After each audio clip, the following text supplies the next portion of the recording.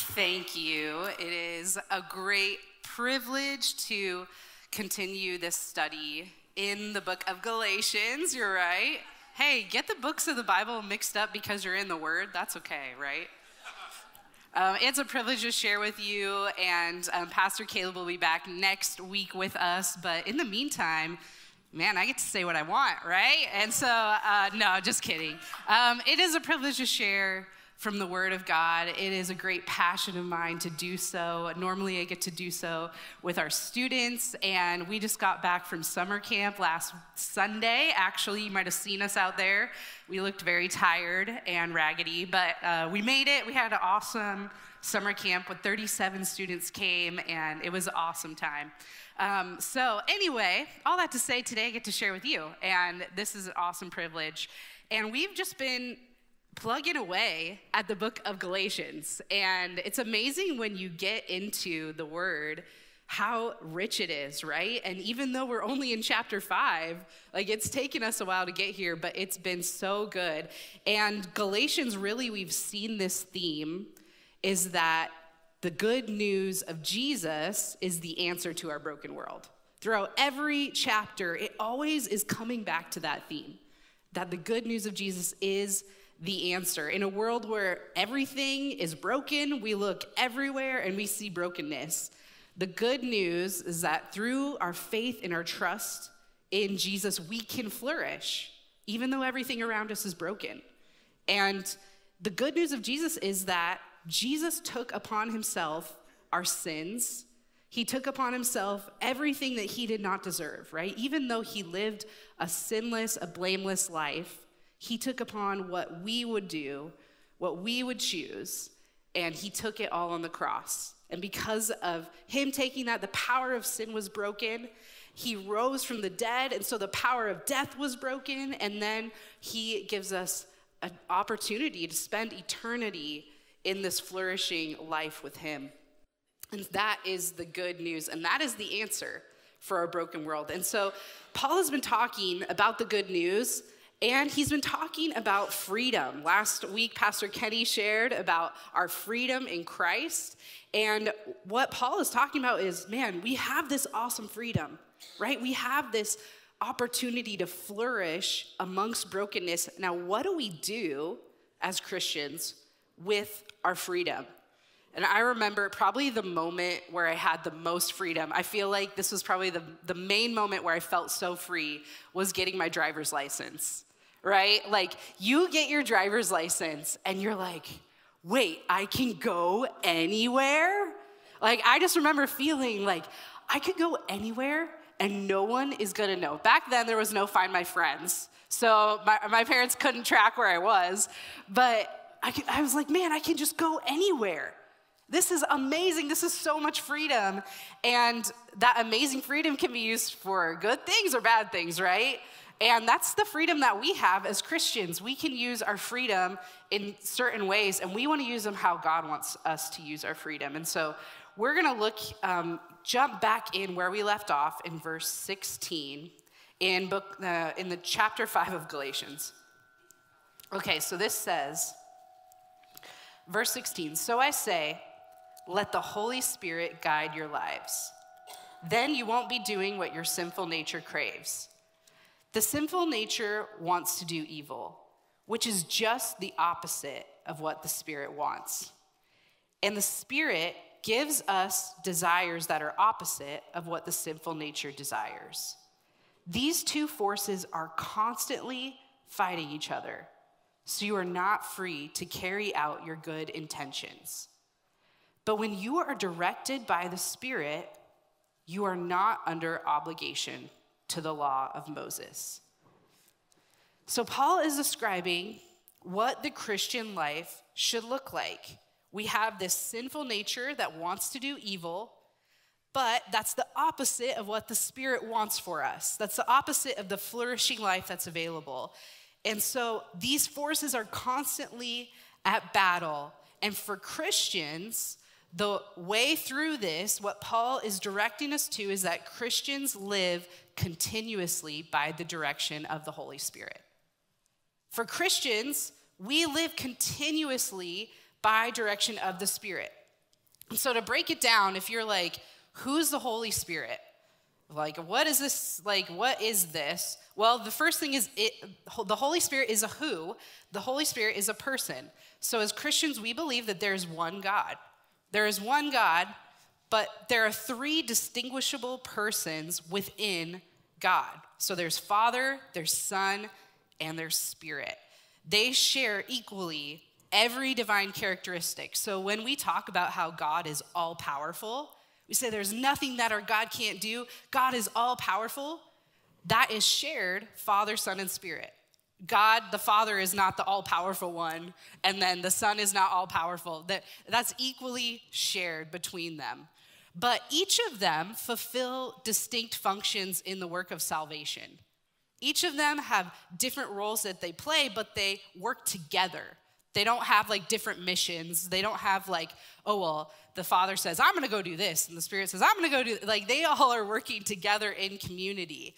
And so when Jesus, he dies on the cross, he rises from the dead, he ascends into heaven, Jesus tells his disciples, he says, I am going to send you a helper.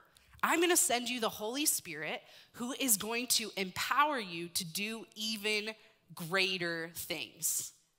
Even greater things. And so as believers, living our lives under direction of the Holy Spirit gives us access to wisdom, gives us access to do even greater things, as Jesus said. And I know that can sound kind of weird, like, man, living spirit, like this sounds a little mystical, but it's actually a gift to us as Christians. In 1 Corinthians 2, verse 16, Paul says, for who can know the Lord's thoughts? Who knows enough to teach him? But we understand these things, for we have the mind of Christ. Paul gets it, right? He's like, man, who can understand God? Like, this is a little mystical. This is a little weird. But we, as Christians, we get the mind of Christ. And so we have the ability to draw on that same strength that Jesus had, the strength to resist sin, the strength to resist temptation, the strength to walk in power, seeing miracles, seeing God's power poured out. We have that same strength because we have the mind of Christ and we're walking with the Spirit. And I think sometimes we get this a little wrong when we talk about the Spirit, because a lot of times we talk about the Holy Spirit as if the Holy Spirit is a feeling, right? We're like, man, did you feel the Spirit? Right? Like, did you feel that? And the Spirit can be felt. That's very true. But that's not the basis for the work of the Spirit in our life. Right? If we base our faith and our relationship with God on a feeling, that's not going to lead us down a good path. Right? The work of the Spirit primarily is speaking through the Bible. The Spirit's speaking through the Bible. The Spirit is speaking through prayer. The Spirit speaks through a community of believers when we gather together, when we worship. The Spirit speaks through even relationship with one another. And all of those things, all those feelings, all of those thoughts, all of those moments, they're all measured against the Word of God. That's so important when we talk about the Holy Spirit. We measure what we're feeling, what we're sensing, what we're hearing against the Word of God. And so while Christians, we continuously seek to live according to the Holy Spirit, we live under the direction of the Holy Spirit, we can all still relate to that struggle that Paul's talking about, right? When he's talking about the struggle of the sinful nature versus the Spirit, we can all relate to that. We all have that struggle, the struggle to do opposite of what we know to be right, where we know God is calling us to. And that's because of the sinful nature. That's because of that nature inside of us. And really the simple way to kind of define sinful nature is, given the choice to do God's will or our own will, all of us at some point, our most natural response is to choose our own will. Right? We see this at the easiest picture of this is children, right? No one has to train a child to be selfish. Right? You do not have to teach that. They naturally are selfish, right? My toy. No, I don't want to do what you asked me to do, right? Like those are the most natural things for a child because that's a sinful nature. And sin affects every part of us. It affects even down to our intentions, like Paul says, even the desires that we have. And sometimes we can't even detect it because it feels natural. It feels natural because it's in our nature. It's in our sinful nature. And Paul explains this further in the next few verses. In verse 19, he says this: when you follow the desires of your sinful nature, the results are very clear. Buckle up, here we go. Sexual immorality, impurity, lustful pleasures, idolatry, sorcery, hostility, quarreling, jealousy, outbursts of anger, selfish ambition, dissension, division, envy, drunkenness, wild parties, and other sins like these. Let me tell you again, as I have before, that anyone living that sort of life will not inherit the kingdom of God. Now, this is not meant to be an exhaustive list of every sin that could ever exist, that has ever existed, right? But this is quite comprehensive. We all can identify with some kind of sin that's on that list. And when we look at this list, we see plainly the brokenness, right? We see those things, and they can be words on a list, but they can be things that have broken families, right? We see that word greed on a list, but how often has that just torn apart a family?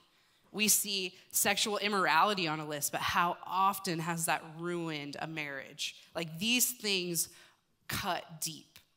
These are more than just a list, and we see the brokenness that results from those things.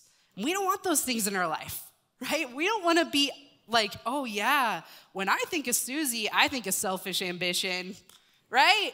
That's horrible. I don't want to be known by anything on that list. But when we follow the desires of our own nature, when we follow what feels natural to us, this is the results, is what Paul says. Apart from God, this is where our hearts will lead us. And sin is just that. It's separation from God. It's pursuing your life without God. And this is what happens. And it's funny because I think sometimes these things in our society are framed as freedom, even.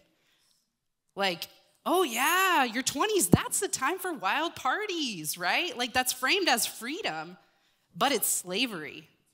It's framed as freedom, but it's not freedom at all. It's the opposite of freedom.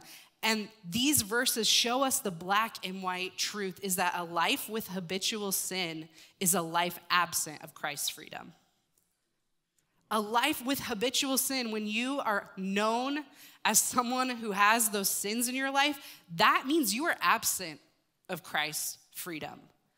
And oftentimes, we're following things that we believe to be freedom-giving. We believe like, oh, I'm choosing this, right? This is my decision. But the result, the reward of those things that we choose is pretty horrible. It is to not inherit the kingdom of God, as Paul says. And we can look for a loophole when it comes to sin.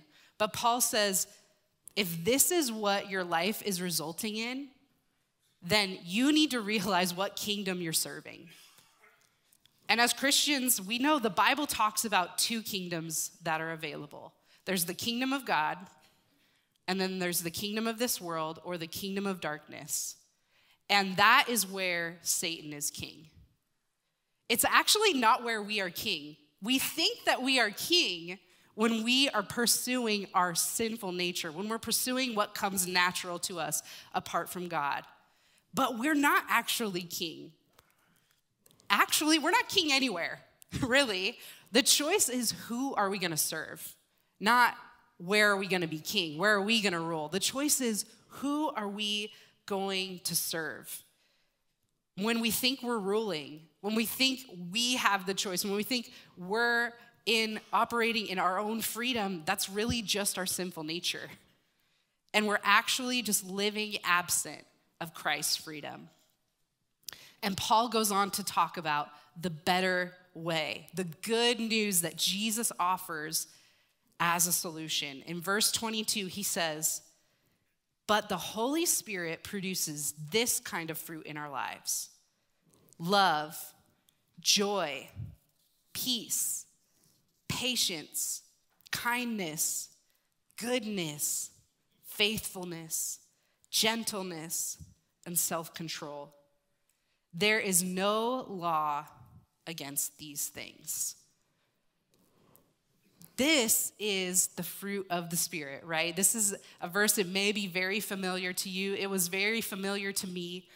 And I was actually so excited when Pastor Caleb said that I was going to speak on this passage, because this fall, I heard somebody speak on the fruit of the Spirit, and it transformed my thinking of the fruit of the Spirit. Because so often, we're like, yes, I want to be known as that person, right? Like, I want to be known as peaceful. I want to be known as someone who brings joy into a situation. And so we get all about that, right? We're like, okay, I'm going to work on being more loving, right? Okay, so here's 3 steps to being more loving, and 1, 2, 3, there's my steps, I'm going to be more loving, right? Or, man, here's ways you can be a peacemaker in your home. And I feel like I've sat under so many sermons or topics, I've probably preached so many sermons about those things, right?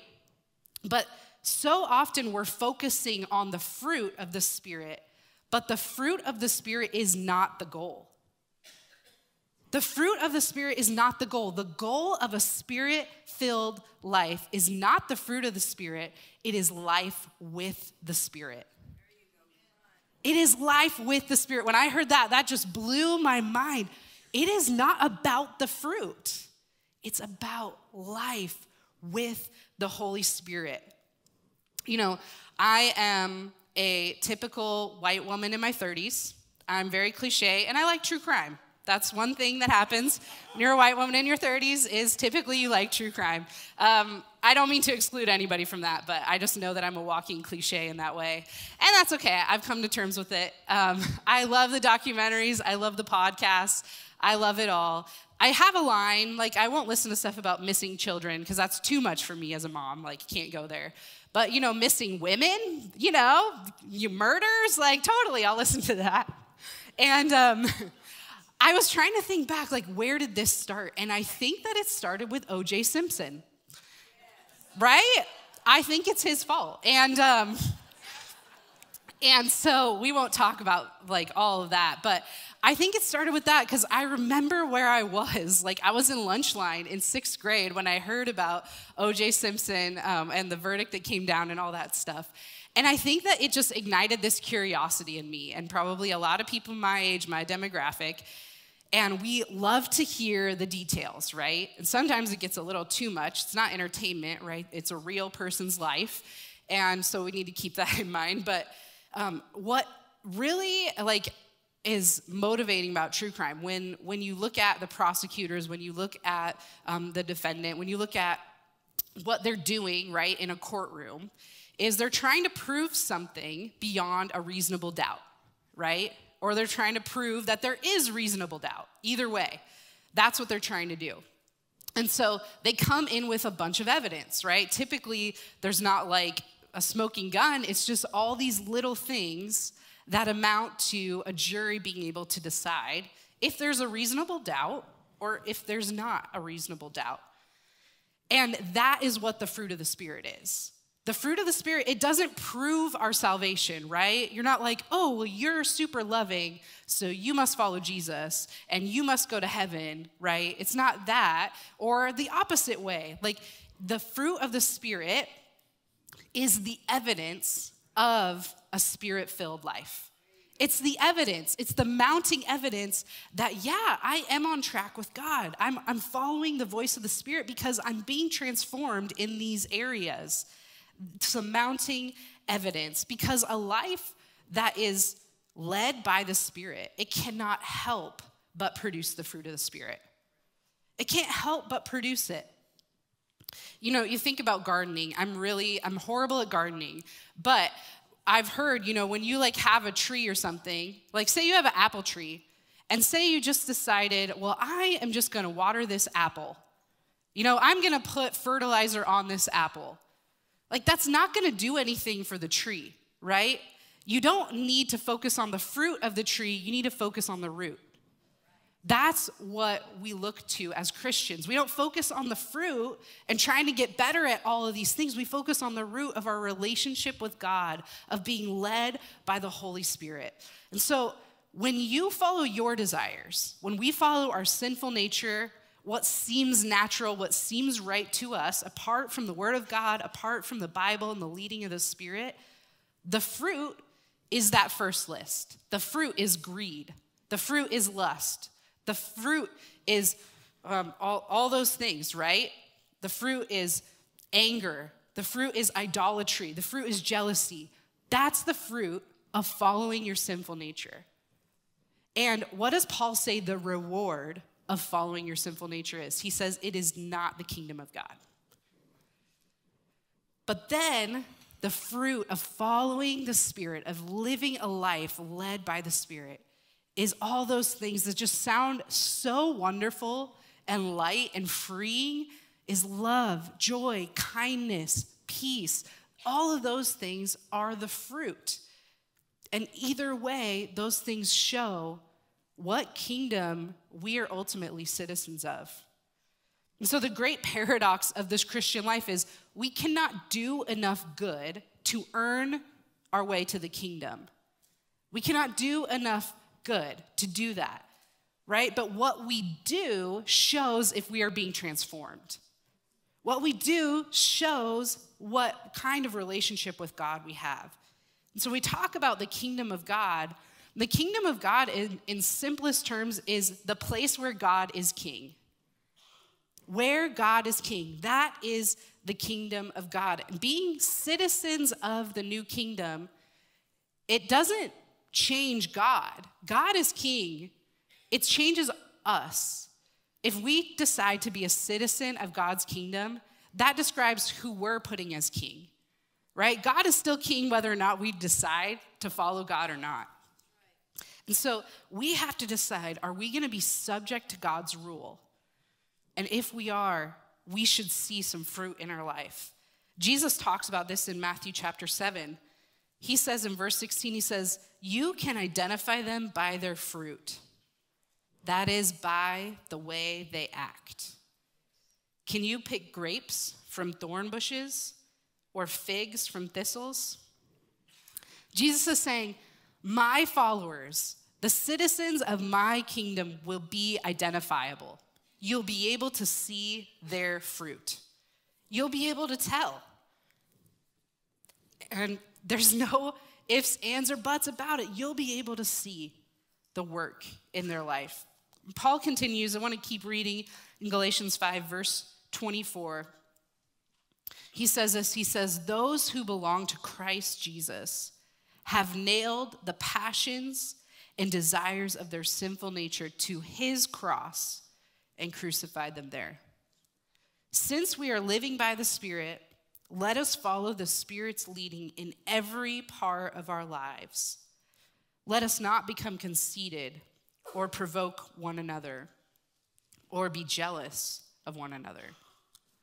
I love these verses.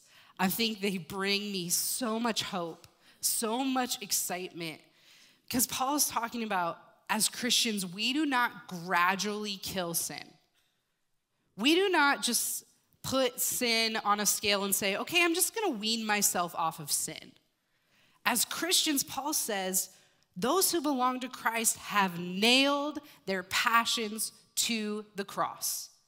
We have nailed our sinful nature. We have nailed every desire to the cross in order to follow the Spirit's leading. And oftentimes we don't live that way. Oftentimes, instead of nailing it to the cross, we compartmentalize it. Oftentimes we say, okay, well, I'm not gonna use that language at church, but I'll use that language at home. I'm not going to use that language, or for students, I'm not going to use that language at home, but I'll use that language at school. I'm not going to behave one way in one area, but I'm going to behave differently. And Paul's saying, those who belong to Christ nail that sin to the cross. They nail it to the cross. I think it's wild. When I was reflecting on this, it's wild that Jesus died for our sins thousands of years ago, yet we still haven't nailed them to the cross. Jesus has already paid for it, and we're like, oh, I'm going to keep this a little longer. That is so convicting to me. Like, Jesus paid the price for it. He's the one who paid the price. I didn't even have to do anything, and I'm still holding on to this. Man, I want to do what Paul says and nail it to the cross. And what is so exciting to me about these verses is that Paul says that we can nail it to the cross. Paul says that we can do that, so that means it's possible. That means it's actually possible to nail those desires to the cross. Those desires that people have told you are natural, those desires that people have told you, oh, that's just a part of our family, that's something our family struggles with, it's always been this way. It's possible to nail those to the cross and walk away transformed. It is possible. That's what Paul says. We can nail it to the cross and crucify them and now go on with the Spirit's leading. And really, this is a big thing for us because the depth of our relationship with God, it's revealed by the depth that the Spirit leads us. If we are not letting the Spirit lead us, we are not going to have a deep relationship with God. We are not going to have a fulfilling and a flourishing life with God. And Paul is really implying an intentional decision for every believer to make. And he's not talking about the depth of how good we follow the rules. He's not talking about, man, how loving are you? How loving are you determines how much you follow God. How well you follow the law is determining how you follow God, right? Paul has said in the previous chapters that is not what it's about. It's about the Spirit leading us. And sometimes we get a little bit hijacked with holiness and being people who are holy and set apart. But instead, holiness is just the result of a Spirit-filled life. The Spirit will lead us into deeper and deeper holiness. But holiness, again, is not what we seek. We seek to be led by the Spirit. That comes out of a relationship with the Spirit, but it's not what we seek. I've heard it illustrated in this way. Suppose I told you that there's a new commandment that archaeologists found. Okay, stick with me. Indiana Jones is on the case. He found the Ark of the Covenant. It's amazing. He found the Ark of the Covenant. They go to open it, and they find the tablets. They find the 10 Commandments. They figured out they forgot to check the back, and so there's an 11th commandment on there. They just didn't flip it over. I mean, come on, right? And so they found the 11th commandment. And the 11th commandment is this. Ready for it? Thou shalt not think of a purple elephant. That's the 11th commandment. Transformative, right? Thou shalt not think of a purple elephant. Well, suddenly everyone in this room just thought of a purple elephant, right? Everyone just imagined a purple elephant. As much as you might try right now, you can't help but think of Dumbo, that's purple, right? You can't help it, right? You're probably still thinking of a purple elephant. You're probably thinking, like, how would that work? Like, did they drink something weird? Like, I'm really kind of confused, right? So what if, while I'm talking to you about this purple elephant, suddenly in front of you appears your all-time favorite dessert, right? Imagine what that would be. Maybe it's like a chocolate sundae with like whipped cream, and maybe if you like cherries, there's a cherry on there, or maybe there's like bananas Foster and it's just sizzling right before you, or maybe it's a cheesecake, maybe you're a pie person, whatever your favorite dessert is, it's right there in front of you, just ready for you to enjoy. But suddenly you're not thinking about a purple elephant anymore, are you? Right? You're not thinking of a purple elephant. Who cares? I've got the best dessert in the world right in front of my face. And that is life with the Holy Spirit. Life with the Holy Spirit is so good. It's right there in front of your face, just waiting for you to dive in. And suddenly it is so amazingly easy to resist sin.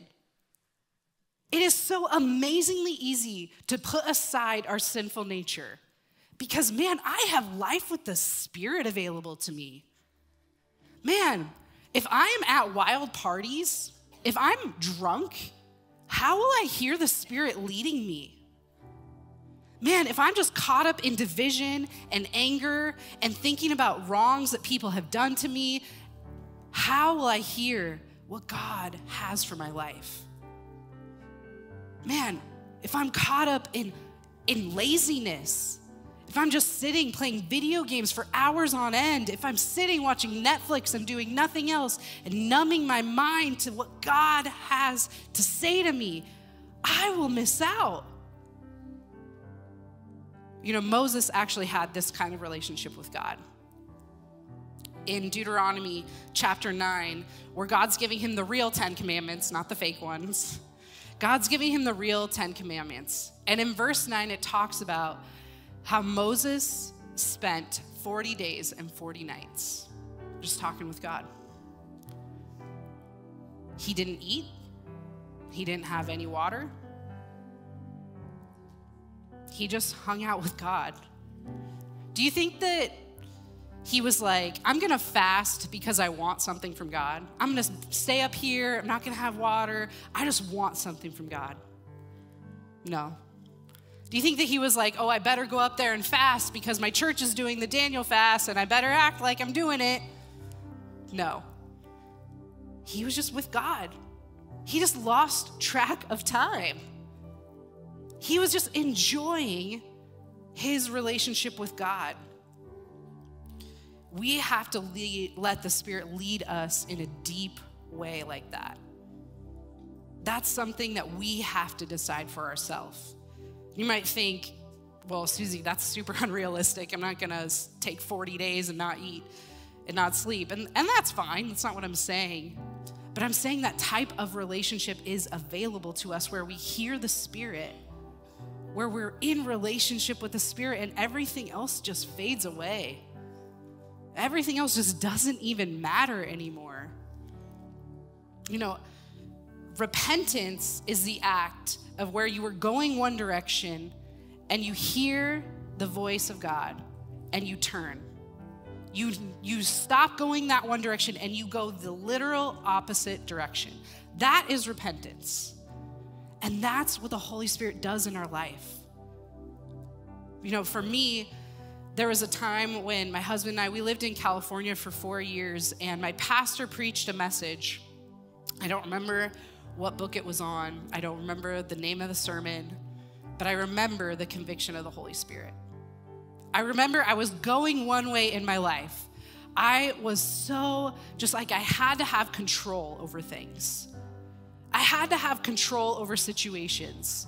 And it was so bad that like, even down to the little things, like if we got lost, like when we were going somewhere and we got lost and I had to go the wrong way to get back on the right way, it made me so angry. Like, oh, it just infuriated me. And in that moment, in that sermon, that moment I had with the Holy Spirit, he convicted me of my issues that I had. And I repented, I turned away. And that doesn't mean that it's not sometimes a struggle, but I have nailed that desire to the cross.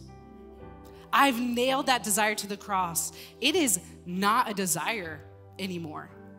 And I believe that the Holy Spirit is working in your heart to bring out those desires that maybe you've sensed are just a part of who you are.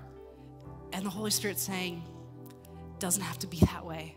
There's a better way. There's a way with love and joy and peace and patience and kindness and self-control. There's a way. And I can transform the desires, the very desires of your heart. And sometimes our biggest problem is that we do not turn immediately. Sometimes our biggest problem is that we decide, oh, I'm just gonna wean myself off of this. But God is saying through his word, crucify those desires. Nail them to the cross. Do not delay. So this morning, there's two different responses that I feel led that we have today. And the first is to nail those desires to the cross. If you have a desire, if you have something that's a part that you have even said, like, this is a part of me, right? This is just who I am. I would encourage you, believe what Paul writes, that it is possible to nail that desire to the cross. It is possible. There is nothing that our God cannot do. And it's time for you to have faith for your own life. It's time for you to stop having faith for other people that you don't have for yourself. Have the faith that God can transform you today. You can walk out of here without those desires. That is amazing. Incredible offer. And the second thing is for those of you who are like, I don't feel like I have a desire. I would encourage you today, find more time to put yourself in a position to hear God, to put yourself in a position to walk with the Spirit on a deeper level. So I'm gonna ask you, if you have a response that you feel God is leading you to, maybe it's a desire that you need to nail to the cross today. I want to ask you to use that response card that's in the seat back in front of you. You don't need to write your name on it. You can just write whatever the Holy Spirit is leading you. And write that on the card, and the worship team is going to lead us as we invite the Holy Spirit to speak to us. And we're going to lay these at the altar. There's nothing special about these steps, but there is something special about when you actually respond to the Spirit and you don't delay. There's something so special about doing that. So we're gonna be led in a moment, but will you grab that card if that's something that the Spirit is leading you to? I'm gonna ask you to stand with me. And as they lead us, you can take that card and leave it here. You don't need to, again, don't write your name on this, but write what the Spirit is leading you to crucify to the cross and lay it at the altar. God, we just pray right now over every person that's sensing your Spirit. I pray, God, you would give them boldness in this moment to respond to what you're saying. God, I pray they wouldn't be ashamed of walking forward. I pray they would know that they are in a family that loves them, that's cheering them on, that's right there with them. God, would you lead us? Would you reveal areas of our heart, God, that are hard, areas that we've decided are just who we are, that you want to transform? God, would you transform us and speak to us in this moment? In Jesus' name, come now.